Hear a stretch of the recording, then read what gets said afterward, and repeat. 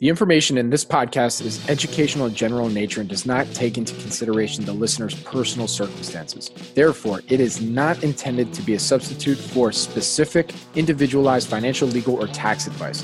To determine which strategies or investments may be suitable for you, consult the appropriate qualified professional prior to making a final decision.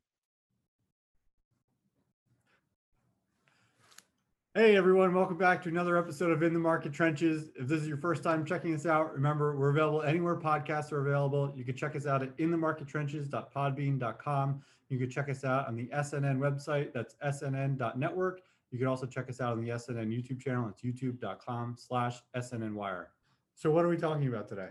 So I think, the last couple episodes, we did one about price discovery a few episodes back. The last episode, we did one on sort of the Star Wars Cantina story. And I think we're gonna have some guests lined up for the next couple, and some good guests too. So I thought we'd spend a little time talking about, sort of what we're talking about around the water cooler these days and with clients. And it sort of ties into sort of everything that's gone on in the last 6 months, sort of the market recovery, the election that's coming up, the amount of spending the government's doing, and sort of people have a hard time really processing this. And you and I think we've had a pretty good handle on what we thought was going to happen. And a lot of that has sort of worked out that way.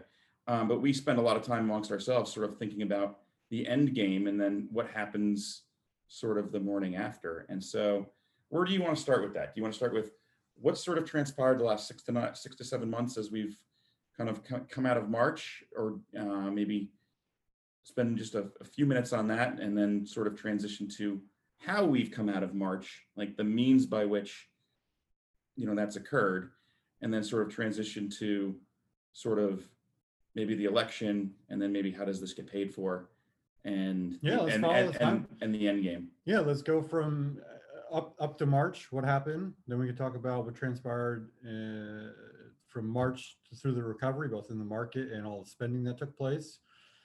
And then we have basically November to the end of the year, and then from the end of the year to whenever the end game and morning after is. Yeah. So I would say that as it relates to March, in the midst of the COVID crisis, right? Fed goes all in, running the printing presses full stop, buying everything but baseball cards, anything that could be, practically anything.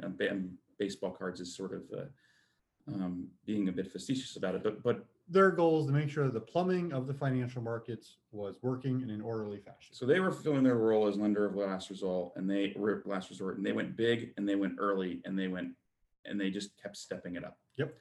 And now we're sort of in this QE infinity phase. Yep. The government, to address the fallout from the CARES Act, from the COVID pandemic, passed the CARES Act, which wound up being what, 2.2 trillion. Mm-hmm. And there was 800 billion before that. Yep. And another 500 billion was it 500 billion stopgap? Yeah. Some give or take. So far the federal government's thrown $3.5 trillion at this thing, at a $21 trillion economy. Okay. We looked at that and thought, wow, that's really big in relation to the economy. The effects of this could linger on much longer than the pandemic. And if you could see through the chasm, you could price through the chasm, and you had rates lower, right, on the back end. Right. And so that led us to be really, really constructive on U.S. equities, generally speaking. And so there's a lot of speculation during that time on what the hit to GDP would be. Now we have the benefit of hindsight, and we know what that hit was. Well, it was a 33% hit in the second quarter, but that's an annualized number. And so let's say you take $21 trillion of GDP and just divide it by 4. There's some seasonality. It doesn't quite work that way. But let's say you divided it by 4. They're annualizing the number for second quarter. So it wasn't like the number went from $5 trillion to $3.5 trillion. It went from $5 trillion to $4.5 trillion, and they just annualized the rate of decline. So we've dumped, call it so far, $3.5 trillion on top of a $500 billion hit. And that some of that probably bled over into the third quarter. And now we're talking about doing more. And the bid-ask spread on doing more is sort of 1.8 trillion by 2.2, right, with a lot of quibbling about how it gets spent. Right. Okay. So a lot of borrowing on the table. Right. Record deficits, Now, we previously, we're not really in the camp that deficits matter all that much, generally speaking, until they don't matter until they do, and at some point they will. But that's what we've got. So we're looking at, and cumulatively, there's going to be another package. It's just a question of when and what it really looks like. But it's going to be of the two. How big, when, how's it getting? Probably close to $2 trillion, maybe more. And a lot of that was really, really supportive for asset prices because you're dumping a lot of money on top of the economy. And I think politicians used the 33% number that was being thrown around as a pretext for doing something huge, to quote the current president of the United States, huge, bigly. And by the way, full disclosure, this is not a political statement in any shape or form. We're just kind of talking about the current events and how we see things transpiring from here. I mean, that's not left. That's not right. That's I see that most of the late night folks are far left, and they do pretty funny impersonations. and so it's not a reflection of any political. And so, but the point is, there's going to be more, and there's going to be more relative to what we've lost due to the pandemic. Right. So we've unleashed basically some form of modern monetary theory because the Fed is out there buying treasuries. They are buying as many treasuries as there's an amount they said they're going to buy, but they're the market. They're soaking up the market for treasuries and basically holding down rates along the curve a bit that way. So we're following our timeline. I think we've covered up to the election. Post-election, we have this bid-ask spread. That's gonna narrow, and something's eventually going to get passed. There's going to be more. Well, it might narrow, but depending on the results of the election, let's say that there's a sweep. You might just jump the ask, right? Yeah. You might just jump the ask, and it's $2.5 to $3 trillion, right? Because that was the House bill was $3 trillion. But we know roughly where the floor is going to be. But that's also not the last thing they do necessarily. Could be true. So this is full on MMT, where the federal government is stepping in sort of to support the economy in this way. All right. So fast forward. That's been very, very conducive for stock prices, particularly the stock prices of the biggest companies. And so let's say a $2 trillion bill gets passed, more stimulus. Let's just for purposes of this conversation, say that's the final bill. What does our debt load look like at that point? What's the economy look like, and where do we go from there? Oh, the debt load is well over 100% of debt to GDP. And it's growing, right? Like, so the thing about this stuff is, like, in a way, it's almost like there's no going back from it. Right? I mean, it's sort of what's the right expression? I'm probably not gonna get the right expression, but the horse has left the barn. That's an expression. Can't put the genie back in the bottle. Okay. Any more trite metaphors? No, let's think. You got one. I got one. Let's pause here and we'll do metaphor corner. Bobby, producer Bobby, you got any metaphors to add to metaphor corner? I like you put the genie. You can't put the genie back in the bottle. I like the right. Can't unscramble the egg. The horse. Can't unscramble the egg. You can't unscramble the egg. I think we're covered. Sort of like what's done is done. Yeah. And it's now it's now sort of a new world that we live in. And so how do you actually go about addressing this issue? I mean, the debt's there. Something has to be done with the debt. You could grow your way out of it, right? Theoretically. Is that possible or probable? Theoretically, it's possible. Is it probable? That's another matter. So you have this giant debt load.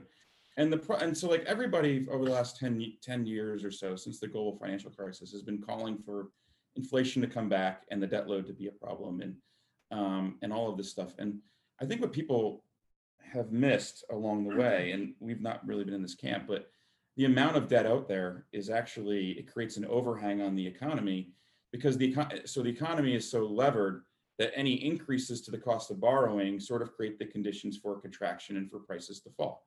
So the amount of debt actually sort of creates this deflationary headwind. Mm-hmm. And so we kind of sat around thinking, what's the way out of this? I mean, like, rates aren't going to go up. They would go up if we're growing, but as we start to grow, you sort of hit a point where the higher cost of capital really starts to hit the levered economy pretty hard. And you sort of create the conditions so it's a liquidity trap in economic parlance. And so like the Fed has this 2% inflation target. I think they touched it once in the last 10 years. And so like I've never really been convinced that the Fed can create the inflation in this type of environment. I think actually. And so why do you want to create the inflation? Well, they can create inflation in asset prices, but that's probably the only place they can create inflation. Well, why do you want to create? So you can't grow your way out of this. You still have this looming debt problem. So you reduce the value of the debt by creating inflation. So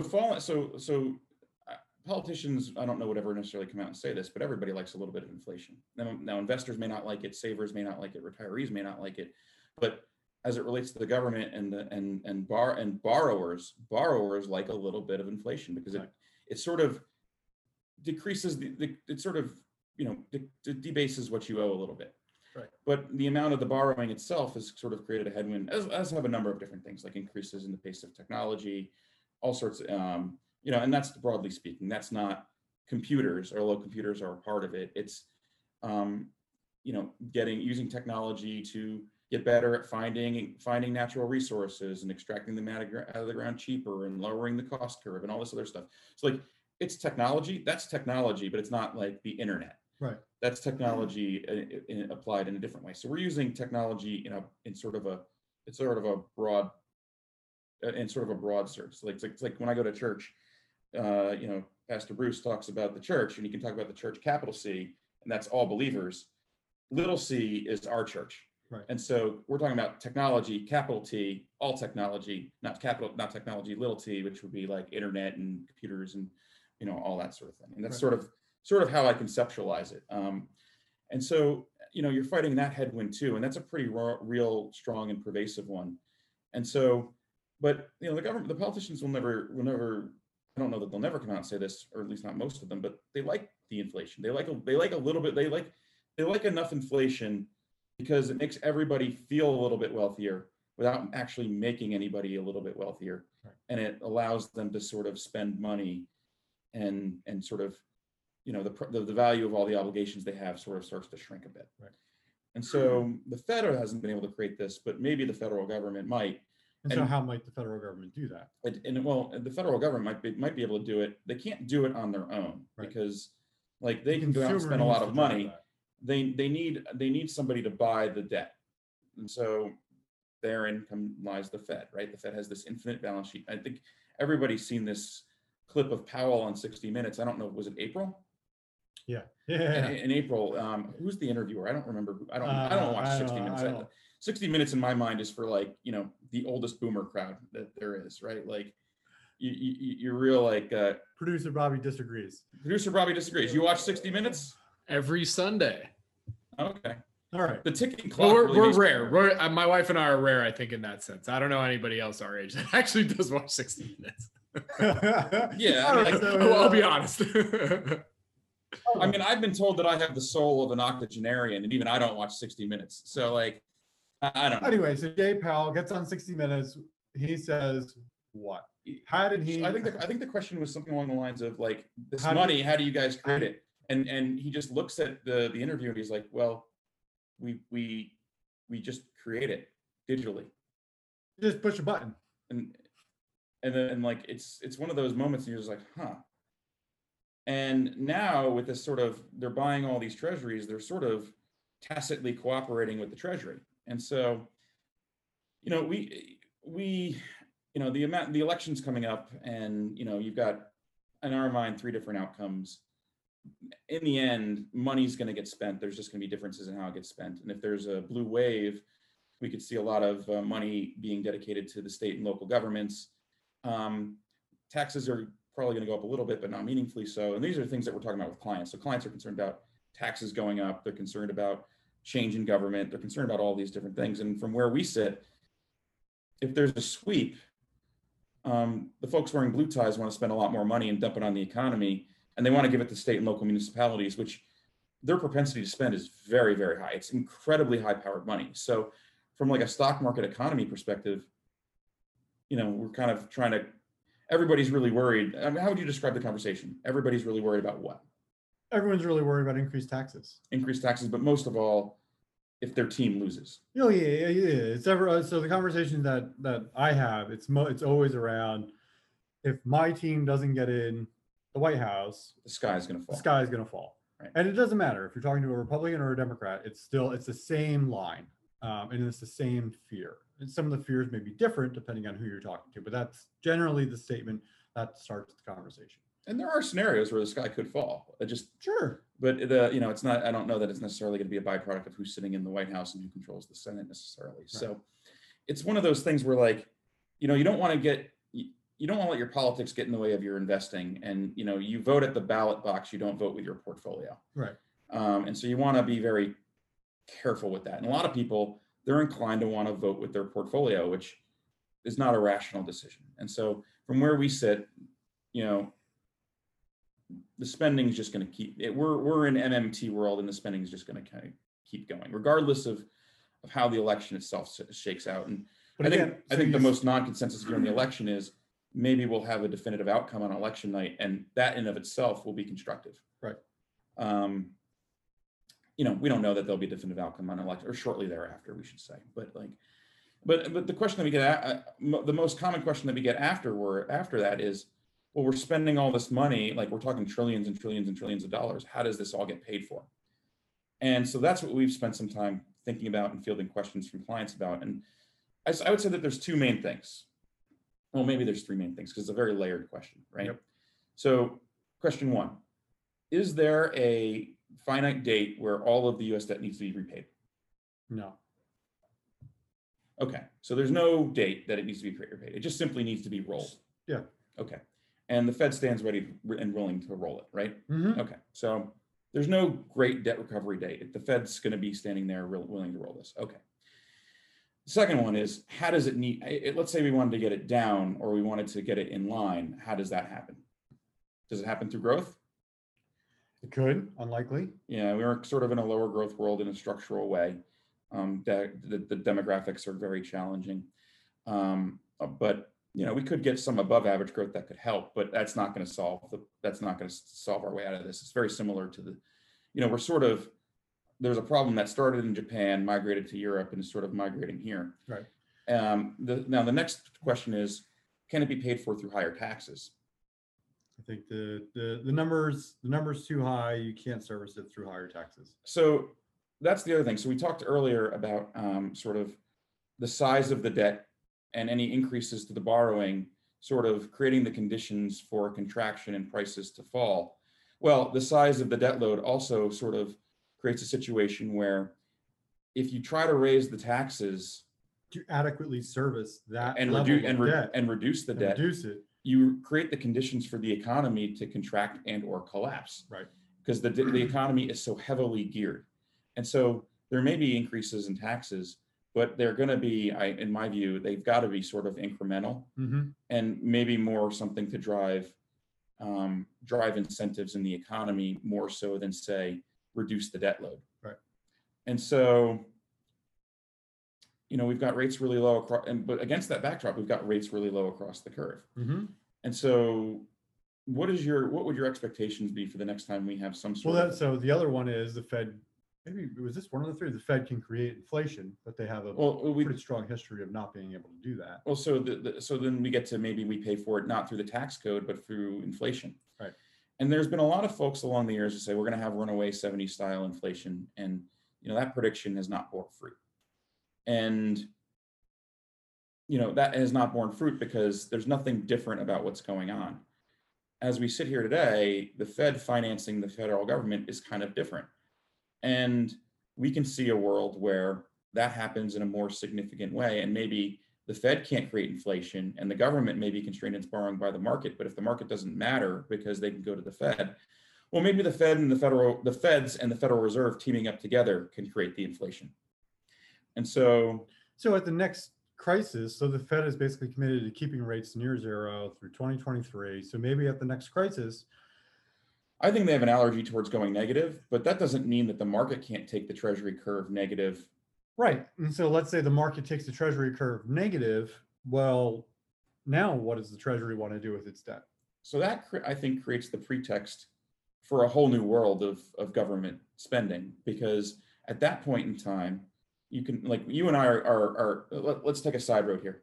you and I are involved in a company right now that has a very interesting piece of debt on it. It's a preferred that is a long dated security. It has no coupons on it, and it converts to equity at a very high price. Right. There are no events of default that the pref holders can ask for their money back periodically, but the company can say no. And that fact is maybe an item of dispute between the pref holders and the company right now. But our view on it is that the company can say no. And so through that lens, let's say that we get to a world where the government gets paid to borrow. Negative rates, just to be clear. Yeah. Could you see a world where the Secretary of the Treasury, the Steve Mnuchin of that day, walks over to the Jay Powell of that day and says, hey, great news. The government's getting paid to borrow. I've got an above market deal for you. How about I float you a security with no coupons that never needs to be repaid? What's the rate? 0. But I've got good news. That's an above market deal. And so I'll take it. And so effectively it equitizes the debt stack of the US government, and you can push that money through the economy. And I think that's not that. And so we're spending most of our time looking at what's going on. We're not fighting it. We can't do anything about it. Nobody cares what we think necessarily, but we've got to think about what we do and how we look at the world. And so if we think that we're careening towards sort of I'm going to call it a debasement event. It can happen in one event, or it can happen in a series of micro events. But we're careening towards, in our view, because of the debt stack, because of the inability for rates to go up on their own, and because of the inability to raise taxes to deal with it, we're careening towards a world where there's a debasement event on the horizon. And that's the kind of thing that when we talk about it, we feel like we're wearing tinfoil hats. But it's not out of the realm of possibility. In 1934, FDR paid everybody $21 an ounce for their gold. And after everybody gave him the gold, he turned around the next day and priced it at $35 an ounce. That's a debasement event. Mm-hmm. 1971, Nixon took us formally off the gold standard. That was the last link to a hard currency. One can argue OPEC had a role in the 70s, but a lot of what happened in the 70s was the result of the US effectively defaulting on its currency. Right.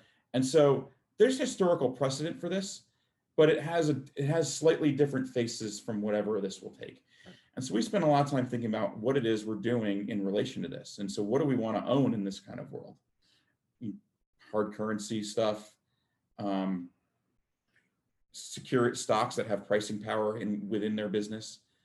We could see a case for non-government money. Digital non-government. I was gonna say, digital non-government money. Give the people what they want. Well, for years I was sort of we were both real Bitcoin skeptics, and now we're sort of as we think about it, we're sort of coming around to the idea of non-government money, and we're coming around to an idea for multiple reasons, not just for this. It's that you look at some of the you could see that payment system being adopted on top of it. Now, a really trendy thing to say is, well, we think blockchain's a really interesting technology, but we don't we don't have anything to do with the Bitcoins of the world. We don't understand that. And I actually wonder if I take the opposite view, where I can see a case for non-government money and a system being built on top of that. And who cares if it's built on top of the Visa and MasterCard rails or the ACH or some more efficient version of the ACH system? I can actually see a decent case for that these days. Oh no, absolutely. I mean, this is my thought process is on and belief in crypto is basically done a 180 over the past 6 months. I mean, we were always of the opinion that it had basic use cases, but they were mostly getting money out of banana republics, financing the illicit trade. And by that, I mean all kinds of trafficking, weapons trafficking, human trafficking, animal trafficking, drug trafficking, just trafficking, right? Sure. You were just long trafficking. But now, we can see a world where people want a legitimate store of value, and sort of gold is sort of hard to, it's not as fungible as people would like. Now you could, and so we've sort of come around that point of view, but we're spending time thinking about and the companies with pricing power. I mean, what you're looking for there is, if there is this debasement event, you want to be able you want to have a company that could just push through that that increased price directly to the consumer. You want the least amount of frictions in pushing that price through. Right. And so it may not show up in a commodity type format necessarily, because those trend towards the cost of production. So, Right. if you've got, somebody picking bananas in Brazil, like, I don't think that guy's getting a raise because this is happening. And so it's, that may not be where it shows up. It could show up in, your data plan. It could show up in in the cost of the car that you buy. Like, it could show up in a variety of different hardware. It could show up in, anything where you've got pricing power, and pricing power tends to be kind of rare. It could be for data that you buy. It could be for all kinds of different things, but that's sort of a better way to protect. But you want pricing power and sort of low capital requirements, and that's a good way to protect yourself. You also think that it actually helps the people who've borrowed money. So, like, you got a 30-year mortgage at 3%, and you have something like this happen. Well, there's no way you're trading that mortgage in. There used to be a feature of mortgages long ago where you could actually assign them with the house. Really? Yeah. I didn't know that. So, like, if I was going to buy like I wonder if, like, so you're effectively selling the mortgage? Yeah. Fascinating, right? I don't know that technically exists today, but it did prior to the 70s. And so, like, a lot of times when you bought a house in the early 80s, the fact that this 4% mortgage came with it, and was like an asset that you could sell with the house. Interesting, right? Super interesting. There's a lot of like tribal stuff that gets lost to like financial history, but that's like one of those weird things. Like people, the farther you get away from an event, the harder it is to, like, do a true analysis of it. Like, people talk this happens all the time too, with like, people talk about dividend yields and how they're lower today than they were historically. People don't understand that, like, pre-1982, I think it was unclear as to whether or not it was around that time. Don't quote me on the right year, but pre that time, it was unclear whether or not stock buybacks were considered by the regulators to be a form of market manipulation. And so companies didn't buy back stock; they paid big dividends. And so, like the analysis on dividends in the 70s and prior is just a completely flawed analysis, because you had another form of capital return that just didn't happen. So now, like all of these little things get lost to history. And so, like, the more you study history, the more it gives you a sense on things that, like, have happened and are theoretically possible, which is why we spend time thinking about this sort of debasement event or a series of micro debasement events, which really could bring back inflation if in some meaningful way. Like, I think if what we did right now, like everything that they're doing is quite stimulative and could create some transitory inflation, but without a permanent program, I don't expect it to be. I would expect that to sort of dissipate. Right. But if you have a permanent program where the Fed is financing the government and they push this money through, I think we could see our elected officials, like, the one thing that the United States has over Europe and Japan, like, people worry that we're going to turn into Europe or Japan. Europe has this construct where it's very hard for their politicians to spend money to do the kinds of things that we're talking about. And Japan culturally is different, where that's not really the case. Right. I think in the United States, if the US government got paid to borrow, they would figure out all kinds of different ways to spend it.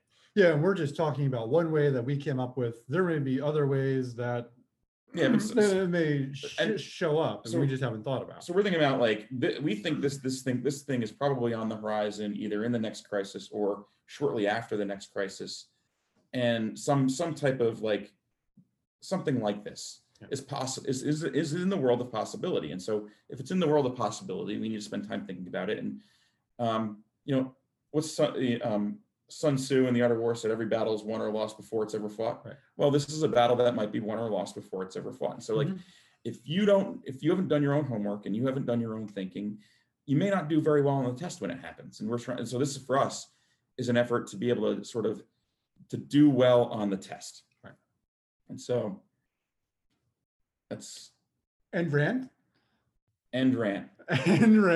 Producer Bobby, I mean, well, I can see you sitting there. You're not wearing a tinfoil hat. Are you going to go get one? I think I might have to after this conversation, but just to bring it back real quick, I had a question because look, we're 11 days. We're recording this on Friday the 23rd. Everybody listen to this. It's going to be October the 29th, I guess. So today we're 10 days away from the election. At that point, we're going to be basically a week away, which is kind of crazy to think, right? I want to bring it back to some of these economic plans that are being talked about, because I think the one nuance you guys brought up that's really interesting that I don't know if a lot of the electorate's really thought about is like, okay, tax plans, whether they stay the same or they get raised, at the end of the day, will that have any kind of meaningful impact on actually paying down the debt? Whereas in decades and previous presidencies, it does, because the deficit wasn't as crazy as it is now, nor do we expect it to go down or the spending to stop anytime soon.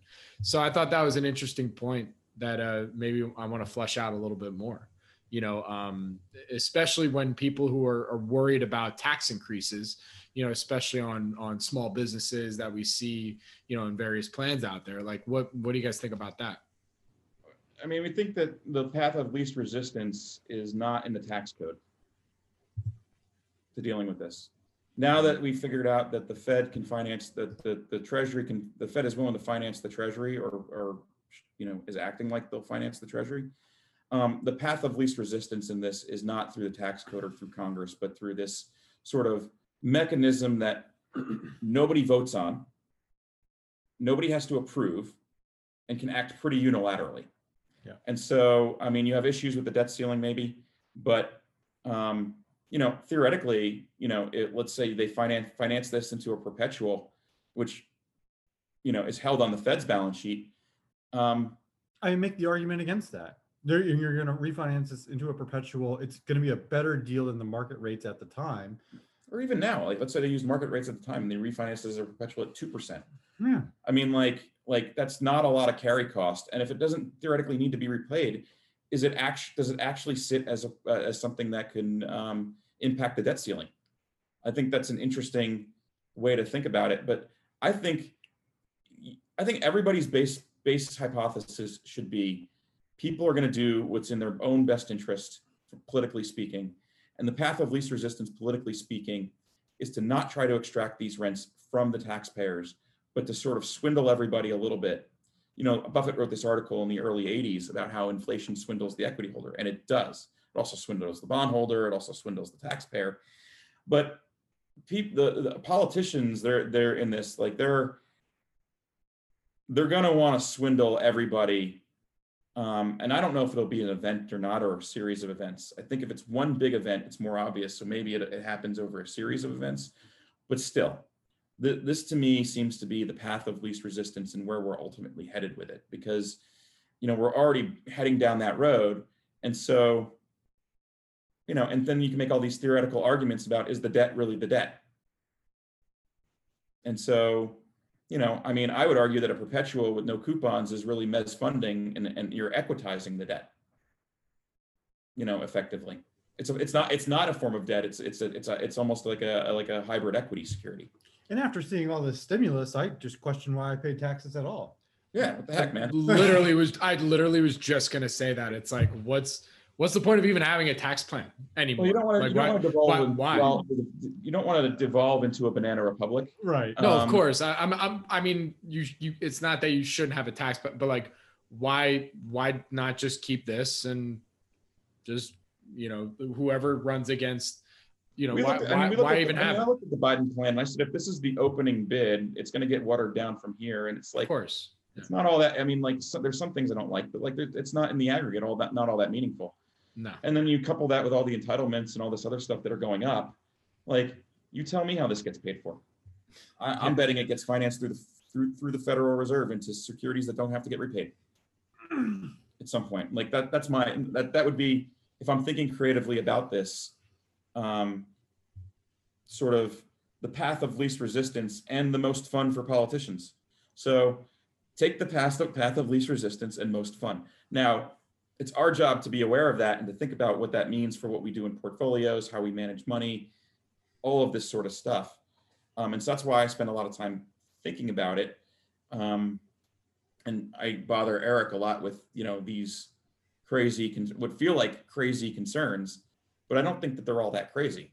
Like when you really play out the motivations of the actors and what's actually transpiring right now, like,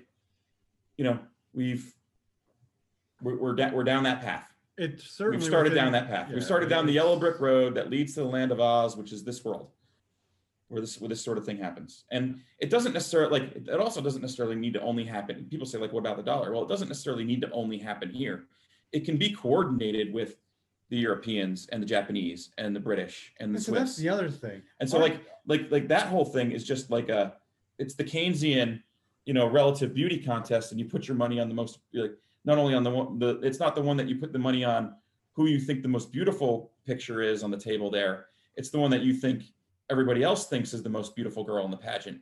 And it's one of those types of things. And so if everybody's doing it, well, then who's the most beautiful girl of the pageant? It's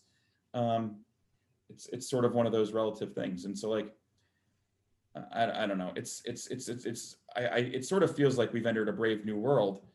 And maybe we have. So,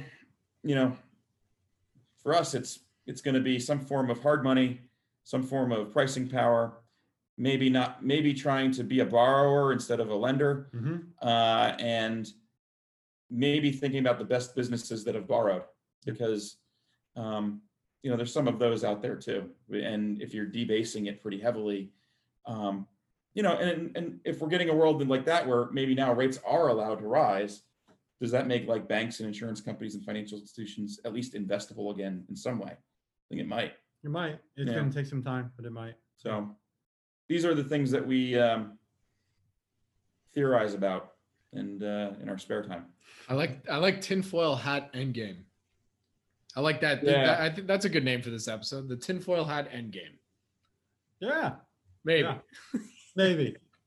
Maybe. I don't know. I'll think about it some, but anyway. Well, we're gonna have some real guests talking about some real investing war stories. We're in the midst of creating some news stories ourselves.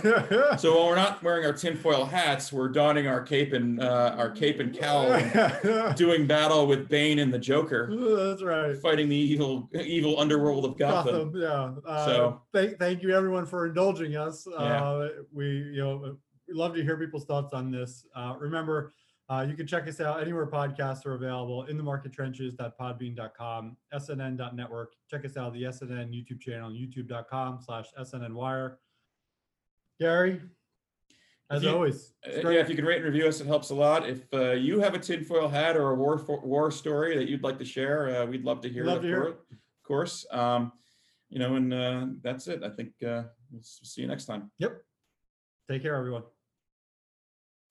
The information in this podcast is educational and general in nature and does not take into consideration the listener's personal circumstances. Therefore, it is not intended to be a substitute for specific, individualized financial, legal, or tax advice. To determine which strategies or investments may be suitable for you, consult the appropriate qualified professional prior to making a final decision.